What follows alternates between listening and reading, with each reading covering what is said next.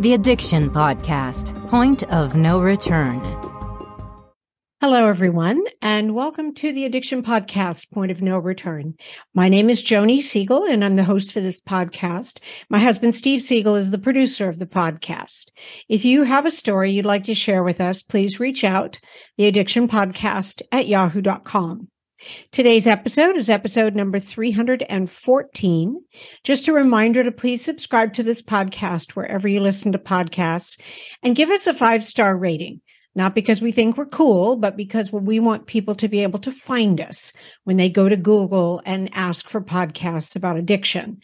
We are in our 7th year of podcasting, and we've been doing it every single week. And we feel that the stories that are told on our podcast are valuable and helpful to people who are suffering either themselves or through friends and family who are suffering from this addiction pandemic. So today we have an interview with a young man who is a rapper, which is kind of exciting. We've had rock musicians on, but this gentleman is a rapper. His name is Khallid Muhammad. He was born in 1988. He's the son of Nation of Islam minister Tony Muhammad. He was raised in Atlanta, Georgia, and moved to Los Angeles at the age of 6. Muhammad helped form Overdose in 2008. He's known professionally as Kent Jamz, and that's Jamz. Maybe it's Kent Jamz. I may be saying it wrong. And he's an American rapper and singer from LA. He is, as a member of Overdose, Kent Jamz had already made a name for himself before branching out on his own, first with a collaborative 2020 EP, Jank Tape Volume 1 with fellow LA-based rapper Buddy, and then with his debut solo album, 2022's Fan Club. We know that Khallid has his own story with addiction, so let's talk to Khallid Muhammad. Khallid Muhammad, also known as Kent Jamz. Did I say it right? Yes, ma'am, you did. Okay, good. Thank you for being on the podcast today and being willing to share your story with us. Yes, ma'am. So tell us, I like to start with your background. Where did you grow up? What was your childhood like? And, how did you get into drugs, which may segue with how did you get into rapping? I don't know. Yeah, I guess a little bit, probably it was way before that, but so my dad is a minister in the Nation of Islam. We moved from Georgia when I was 6 years old. I grew up with a lot of discipline, being raised Muslim. My family is very close and tied together. I've never seen my parents argue. I've never seen them yell at each other. Wow. I definitely never saw them. They'd never taken drugs or alcohol in front of me. And moving from Georgia to Atlanta, I had no family here. So I would say around my dad's mom passed and both of my mom's parents passed. And that all happened, I think, within a year and a half. It was very close. It was from when I was 11 and 12 years old. Wow. And I just remember at that time, that was the time I started experimenting with drugs, with weed, of course, first. And so, I just would smoke, kind of, I guess, recreationally. And it just, escalated a little bit more after that. Getting out of high school, that's when I started experimenting with what would come next. Alcohol came next. And I wasn't a big alcohol drinker because I played sports. Even when I would smoke weed, I would stop during the times that I was playing sports. What sports did you play, Khallid? I was football Okay. and track and baseball and a little bit of soccer too. So I was doing it all. And I just didn't, I never indulged in any alcohol or drugs during the times that I would be playing sports, which for the most part filled up a lot of my time, which I think a lot of parents do, especially a lot of Black parents. Is for where I grew up in South Central, there's a lot of gang activity as well. So they always be busy. And that was just something that I learned doing drugs and drinking alcohol outside of my home. And so being raised so disciplined and always around my family, I kind of, for the fact that I never got to know my extended family, I guess I took on my friends their family and learn things from them and their family, like during holidays and things like that. And that's kind of what embarked me on doing drugs. And then after doing a little bit of something, I feel like you can handle the next step up of a drug. So Right. what it became for me. And that's like, yeah, that's my background growing up and getting introduced to drugs. And did your parents know? Yeah, so that's the weird thing with my parents. I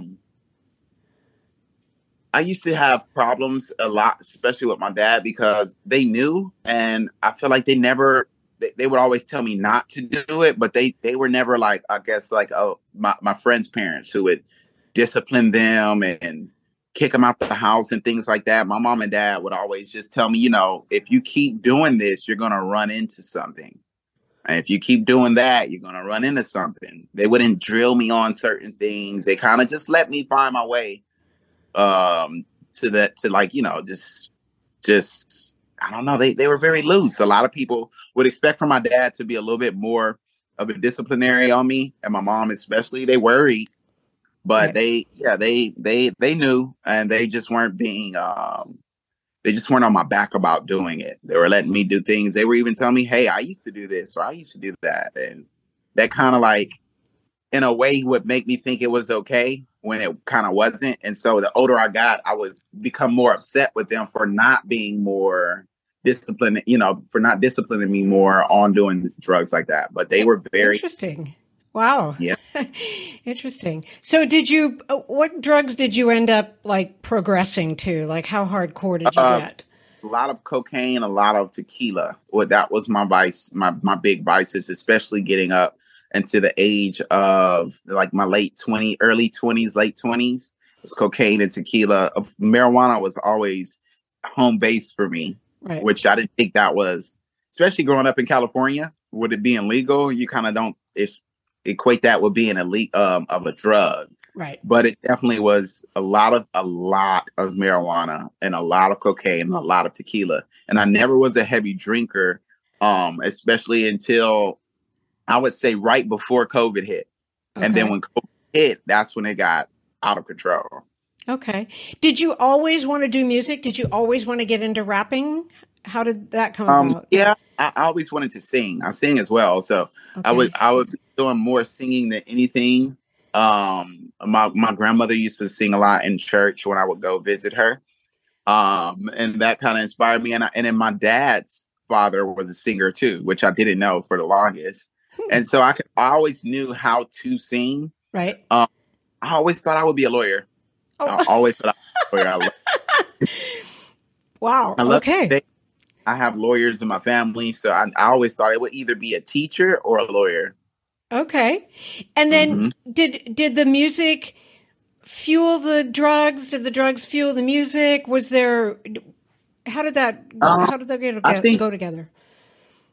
I think the music was just a soundtrack to what I was going through. I would always songs like, that alluded to me doing drugs, of course, and always every now and then the best songs that I've put out was me not trying to do drugs. Like I have a song with a group I used to be with called Overdose, called Lauren London is what we named it. And then the song starts off with me saying, I've been trying to stay sober, mama. And that's the biggest song. So I didn't even realize that, I guess, the subconscious of me not trying to do drugs, just trying to be happy. And I think depression that's what fueled the drugs, depression. It was little signs of depression, little signs of anxiety. And I think that it came from doing drugs, but I just didn't know. So I think the depression and anxiety fueled by drugs is what led me to do that. The music was the therapy out of all of it. Understood. And I just realized the name of the group was Overdose. Does that have something to do with drugs? Consciously, yeah. So it when we started doing that, when we named the group, it wasn't for drugs. Of course, we were experimenting with drugs. Right. So I don't think we necessarily took that into context. We knew that people would think about that, but it was more so our friendship. When we were around people always, they never wanted to not be around us. They always wanted to just listen to our music and hang with us. Wow. And we were doing and experimenting at a young age with drugs that people in my community just wouldn't dare touch. Sometimes. The hardest thing about getting someone into recovery is getting them to agree to treatment. Bobby Newman, a certified drug counselor with 30 years experience and an over 85% success rate as an interventionist, has created a series of 12 videos that you can use right now to learn every step to get your loved one to agree to treatment.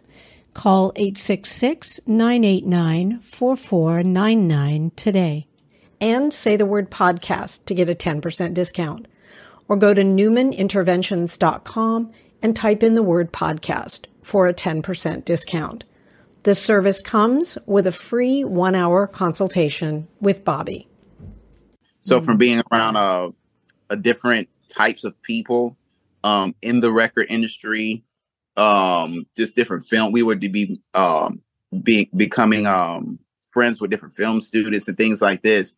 You know, cocaine and ecstasy and things like that. That wasn't really big in the Black community. It was mainly weed alcohol. So when we were doing that and our other friends would see that, it was like, I don't know about that. Like, I don't know about that. But then eventually they would all experiment with it, come back to us like, yo, I've been doing this. And so it didn't come from the actual aspect of us doing drugs. It was more so people just overdosing on our friendship, wanting to be around us and the type of music we were making. I got it. Well, that's a better way to overdose. That's okay with me. If people want to overdose on your music, that's fine. So Yes, at what point, and this is why we call the podcast Point of No Return, at what point did things get bad enough for you that you went, I have to do something about this. I have to fix this? It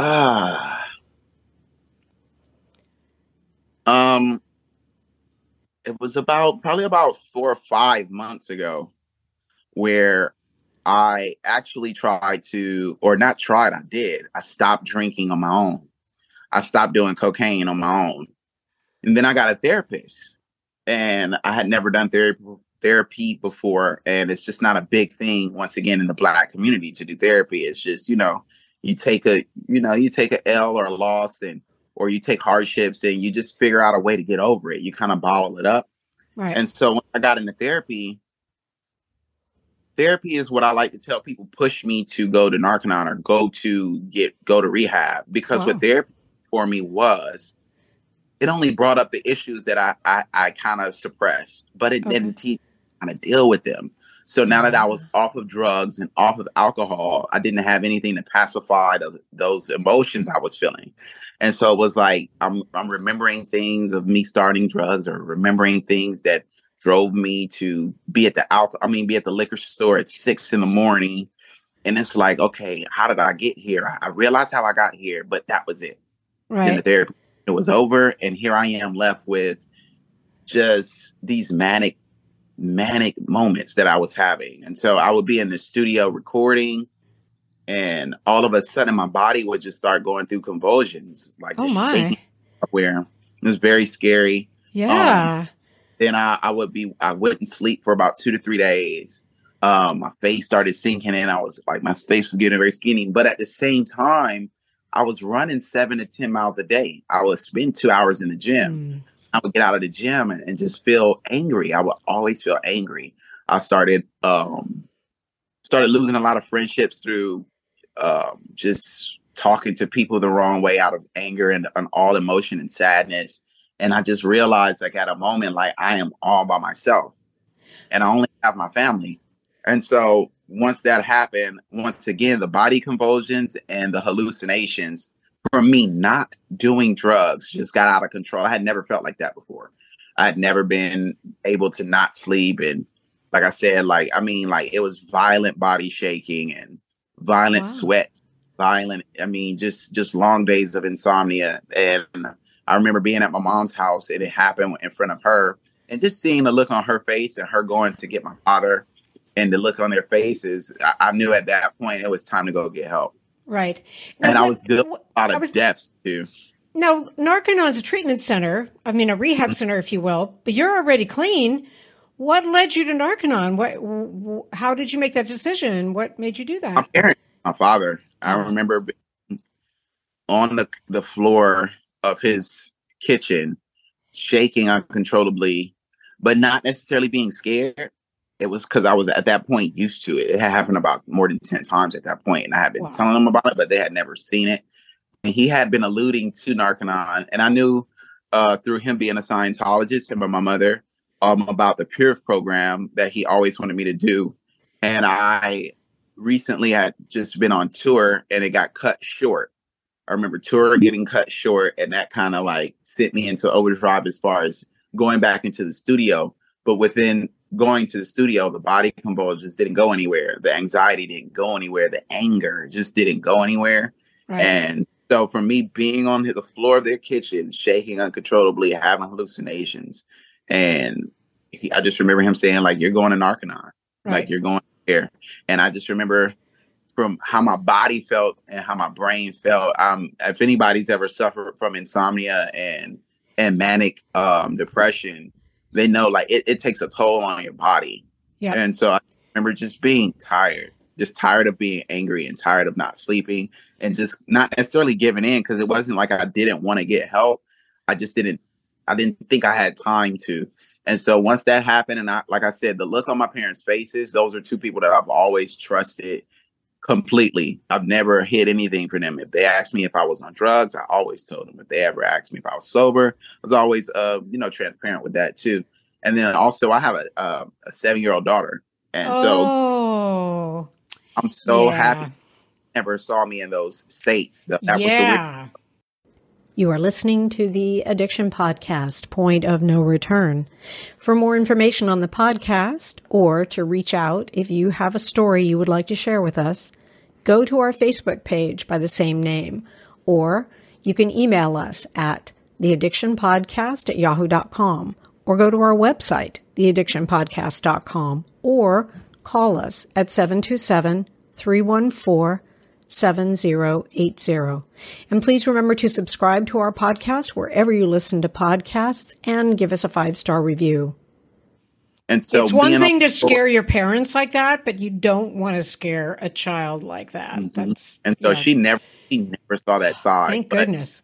Yes, ma'am. And so, like I said, I just remember being on the floor and then him saying that, and I finally got some sleep. And when I woke up, I saw, the next morning is when I saw Fabian, who runs the Narconon at Ojai. I just remember waking him and being upset that he was in my parents' house. So I'm like, I'm back into my manic, angry mode again. And he told me about the program, and I went the next day. And you're very lucky in many ways, because I don't know how much alcohol you were doing at the height of your addiction, but we know, because we've talked to Fabian and we've talked to other people, that coming cold turkey off of alcohol, that can kill you, Yeah, that's what I was finding out. That's what was kind of putting me into those manic depression and a lot of the anger. And then on top of that, I was working out. And so from getting from my dad, the weed that was stored in my fatty tissues, along with my body being used to drinking alcohol at different times. You have to understand, it got to the point where I was beating the owner of the liquor store there, helping him open up the gate to get alcohol, and I would be drinking a full bottle before 3:00. Like soon as I'm in the parking lot of the liquor store, I would drink half of the bottle there, then drive home and finish the rest before noon. So I was doing about 2 of those a day.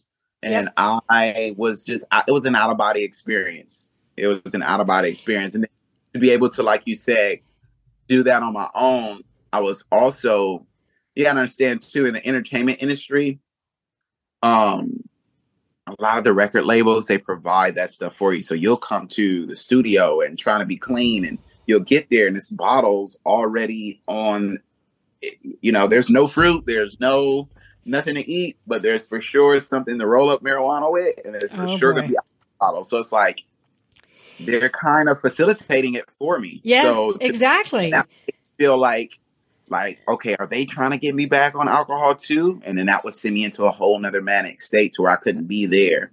And that it was very hard. And I knew that I had to get away from the environment I was in. Definitely. Right. Now we've talked, Khallid, And first of all, very well done for where you're at now. And being around that environment where it's so easy for you to just pick it up and start again and not doing that. So very well done, you. But lost my train of thought. I hate it when that happens. So what was then? Oh, did you? I know what I was going to ask you. Did you still have to go? We've talked about Narconon before, and we know that the first step is a drug-free withdrawal for someone who shows up there who is still, who just had their last hit of marijuana. I'm not marijuana, but heroin or what have you. And so they have to go through a withdrawal. Did you have to go through that as well, or? Yeah, Okay. because I was still smoking a little bit of marijuana. Not as Okay. but I was definitely still smoking marijuana. I mean, I went there. I didn't even know I had marijuana in my jacket pocket. Oh. So, Khallid, you cannot do that while you're here. I'm like, Jesus Christ. But the good news is with the withdrawal at Narconon, and we've talked about this before, is that rather than giving you Suboxone or some other drug to ease you out of it, they give you vitamins and minerals and things like calcium, magnesium drink, CalMag. So that has got to have helped you. Did you get help from that? I mean, did that help you come out? It did, but you have to understand, when you're coming out of addiction, you're against everything. Absolutely. You're questioning everything. Actually, with my mom and dad being Scientologists, I was used to CalMag, so they were surprised at how many other students they had to force drink it as opposed to me drinking it. Okay. The worst for me at that time, or not the worst, because the worst thing was doing drugs. Right. But the most uncommon thing or the most alien thing for me in that moment was they wouldn't let me drink or eat any sugar. So I was very, very upset with that because I was used to having my coffee in the morning, used to being able to drink my Gatorade, to where now when I drink, I drink like Coca-Cola Zero or the Gatorades now that I drink, they don't have sugar in it. I drink one cup of coffee now. So all of the things that I got in withdrawal to me, it was definitely the hardest part of the program for me. But it was also the shortest part of the program. I was only in withdrawal for about 4 to 5 days, where a lot of my fellow students that were there, they, like you said, for me to have been coming off of these things cold turkey by myself, a lot of these students went in there and that's where they did their withdrawal. So everybody was ecstatic with me being able to come out in 4 or 5 days, whereas opposed to some students stayed in there for about 2 to 3 weeks. Yep. And then you mentioned that your parents knew about something called the Purif, which at Narconon is called the New Life Detox Program. Talk about what that experience was like for you. The detox wasn't as foreign for me because like I said, I'm a stickler on working out. Like I love to go to the gym. The only thing that was tripping me out is what it was doing for me. So that actually let me learn more about the vitamins I was taking. That actually taught me more about how drugs are stored in my fatty tissues. And there would be times where I would even be experiencing like effects of alcohol or effects of marijuana, like just from it coming out of my system. I would have just like, man, it was very weird. Then me having you have a twin at that point. Yes. To where you can share these experiences with them, and they're saying some of the times they feel the same things, or you're able to talk about situations where you come to these realizations where, man, okay, I think I was acting up on that. Or it was a lot of time spent also taking niacin. Oh, man.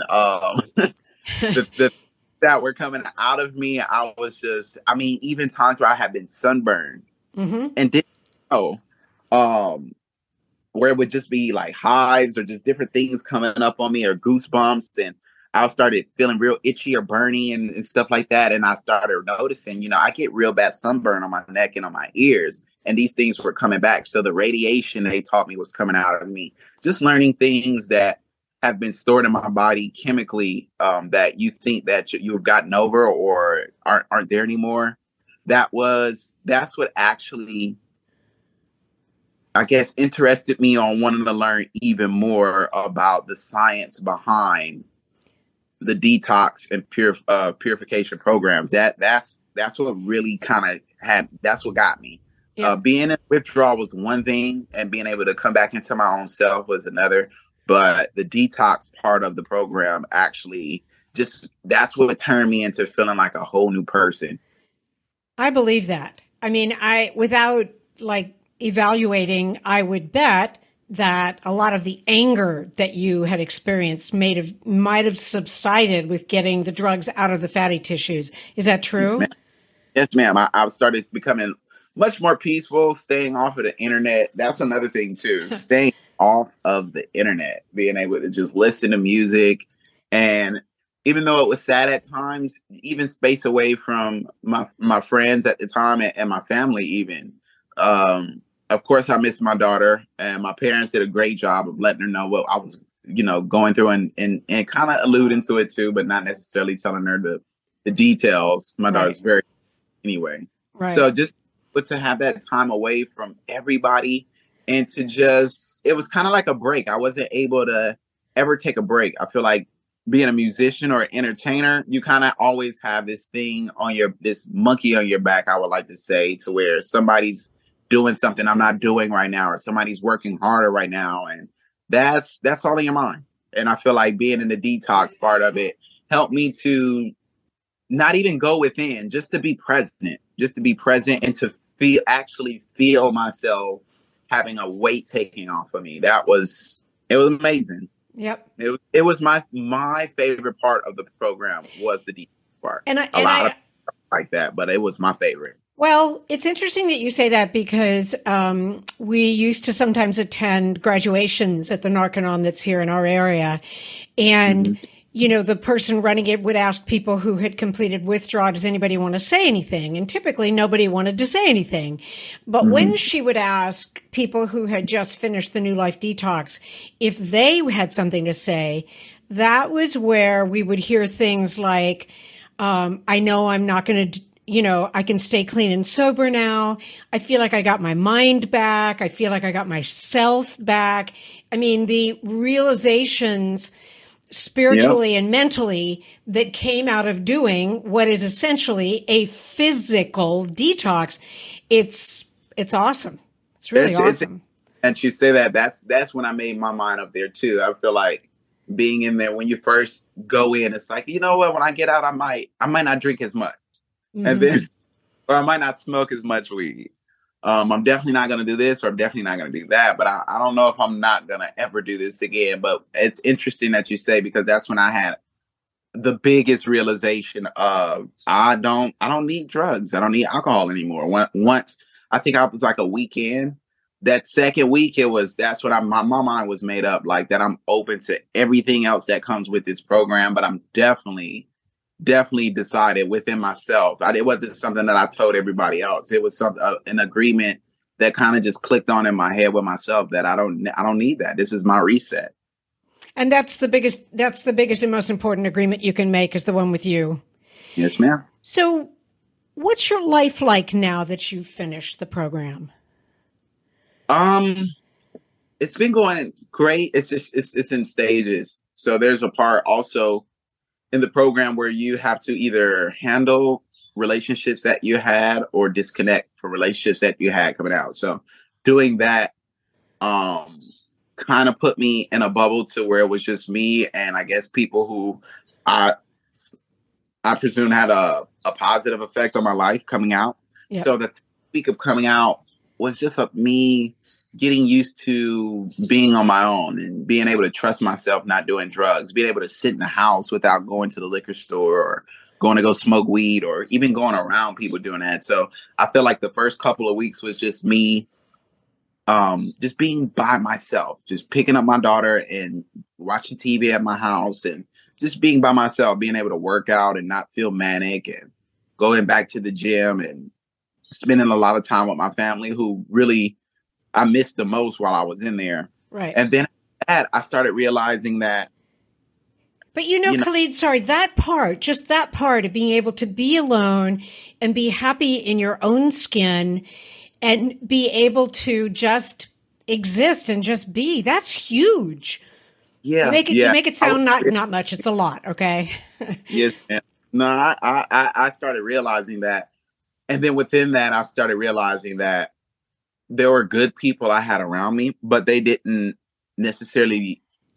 It wasn't anything against them, but a lot of people that were around me were still indulging in things that I feel like they knew that was detrimental to me, and that it wasn't their job to not be able to do it around me and things like that. So then I had to just handle those situations like how I learned to handle in Narconon, where it was some people I had to disconnect from, whether it be relationships that I was in with a woman, whether it was the friends that I had and my closest friends at the time. I just had to tell them and to be able to confront them too. That's another thing we did at Narconon, to be able to look someone in the eye and have good intentions on what I'm saying and being open to whatever the outcome is, which was, hey, we've been together for this many years, but if we're not going to be able to do this, that, and the third, then I'm okay with it. And I wish you well. But as far as me becoming better as a human being and a better father, better brother, better son, just a better person, and ultimately even a better artist, this is a relationship that we may have to either put on pause or just not have. Right. And once I was so comfortable with doing that, I feel like for me to think or for me to be open to confronting people, I actually got, what's the word I'm looking for? I got more positive responses from that. Yep. Where it was people opening up to me saying, hey, I hear what you said and I actually did have done wrong to you. Or people saying, hey, I need space too and I wish you well. But just the fact that I was able to do it and not feel scared to do it. I feel like that pushed me a lot to doing drugs too, is being afraid to confront people close to me that I didn't think either wish me well or just weren't on the same accord that I was on. And I'm happy to say that for me doing that and taking time away from them, there's two of my friends that since we've had that conversation that didn't go to Narconon, but they haven't drank or smoked weed or done any drugs since then. They're like, hey, man, from out, I don't know who this person is. Some of them said it literally, and some of them said it kind of subconsciously, like they would be around me drunk or be around me smoking weed, and they would see like, yo, this dude isn't even flinching. Right. He's not even batting an eye. And that's what I want to be on. Right. Right. I was able to just be more, I was just able to just be present, man. Like I said, the biggest thing for me at Narconon, out of everything getting out, to be able to be stable in my life now was being able to do the be there drill, which is where you sit in front of someone with your eyes closed and just not move. Yep. And then the confronting drill is when you're able to look someone in the eye for a long period of time. And even at times feel like a feeling, I like to call it opiate. I looked it up. It's when you look someone in the eye and you just have a feeling of, it's kind of like euphoric, where it's like, I understand you. I'm not taking anything personal. And hence you even fall in love. Like, not romantically, but spiritually. To where it's like, not even necessarily with that person, more so with yourself. Like, I'm able to overcome anything if I'm able to just confront it and be open to it. That was the biggest trial for me that I still to this day am able to overcome, where it's not necessarily me having to avoid people or avoid situations. It's, I know I'm not supposed to be around this type of thing, so I'm going to leave. Right. Or I know that if I go out to, my friend had a premiere, and the premiere was one thing. And then when we were there was, of course, free alcohol, free drinks. I know, hey, these people got about an hour amount of time with me before they're not even with me here. So I'm going to tap in with you guys for this amount of time, then I'm gone. I'm normally now the first person somewhere and then the first person to leave. Well, which also people notice that the next day, and being able to wake up and remember everyone who I spoke to, being able to network better, being able to be on top of my finances. It's just, it's life changing. It's mind blowing and life changing for me. And that's awesome. And it's also good to wake up the next morning and not worry about what you did the night before. Oh my God. What did I say? But you also said something interesting when you were describing some of the things that you say to these people that you might not have a relationship with anymore. And that is that it can improve you as an artist. And I think so often there's false data out there that, if I do cocaine or if I smoke weed, I'm going to be more creative. And I just don't think that that's the case. And I think that based on what you've told me, I pretty much am sure of it. Yeah, I do think that. So drugs do enhance. They do enhance things. And so, but what people need to know is it's not enhancing talent. Right. It's enhancing perspective of something. And I think that what not doing drugs has done for me now, of course, when it comes to singing from not smoking, I'm able to sing so much better. Yeah. When through not doing cocaine or drinking, I'm able to focus more. And so with being able to focus more, I know that a lot of musicians know what comes with the studio are a lot of suppressive people, whether they know it or not. Right. And so when you're in the studio, you got somebody that can come and they know they can just smoke a ton of weed there. They can just be comfortable and kind of, it's weird. It's kind of like, it's like a vampire in a sense, like they're taking energy away from you and you see it. They may not know it, but it's like to have somebody in a circle of creativity that's not adding to it. It could be detrimental to that artist. It could take away from the song. It could take away from your attention on something. So a lot of the times now when I'm recording, it's mainly just me by myself. Just me by myself and the engineer. And I'm able to get so much more work done there. Yeah. And it's nothing against anyone. And once you are back into the world after recovering, you start to realize how much you attract better people. And sometimes how you're the best person for the situation. Yep. And people just aren't coming around. And then you start realizing like, man, when I was, on drugs or drinking a lot, this studio was filled with people. And now that people just know that I'm not doing that anymore, they don't even come. Right. It's just like a vampire. Like, and that's okay. Like when they know that you're shining, when the sun is out, that's they can't get in that air, whether they want to or not. I love that. Well, I can tell you from looking at you, I didn't know you before, but the sun is definitely shining out of your face. I mean, I'm super happy with what you've done and sharing your story with us. And keep us informed when you have an album coming out so that we can, tell our listeners, by the way, remember Khallid was on the podcast and now he's got this album coming out because we definitely like to share the good news. And I know I only see good news for you from now on. Yes, ma'am. Thank you. Were you going to say something? I'm sorry. No, I was just going to say, I definitely will. I definitely will keep you guys updated. Awesome. Thank you so much. Thank you. What a nice young man. And just the future is wide open for him. And I hope that his story resonates with some of you. The one aspect of the Narconon program that I think is of value to anybody who's in recovery is the New Life Detox. And something you might want to check out. You can go to, he went to the Narconon facility in California. So it's Narconon Ojai, OJAI.org, NarcononOjai.org. Have a great week. We'll be back again next week with another interview. We've got some exciting interviews coming up. So please stay with us. You have been listening to the Addiction Podcast, Point of No Return. For more information, reach out to us on Facebook or go to www.theaddictionpodcast.com.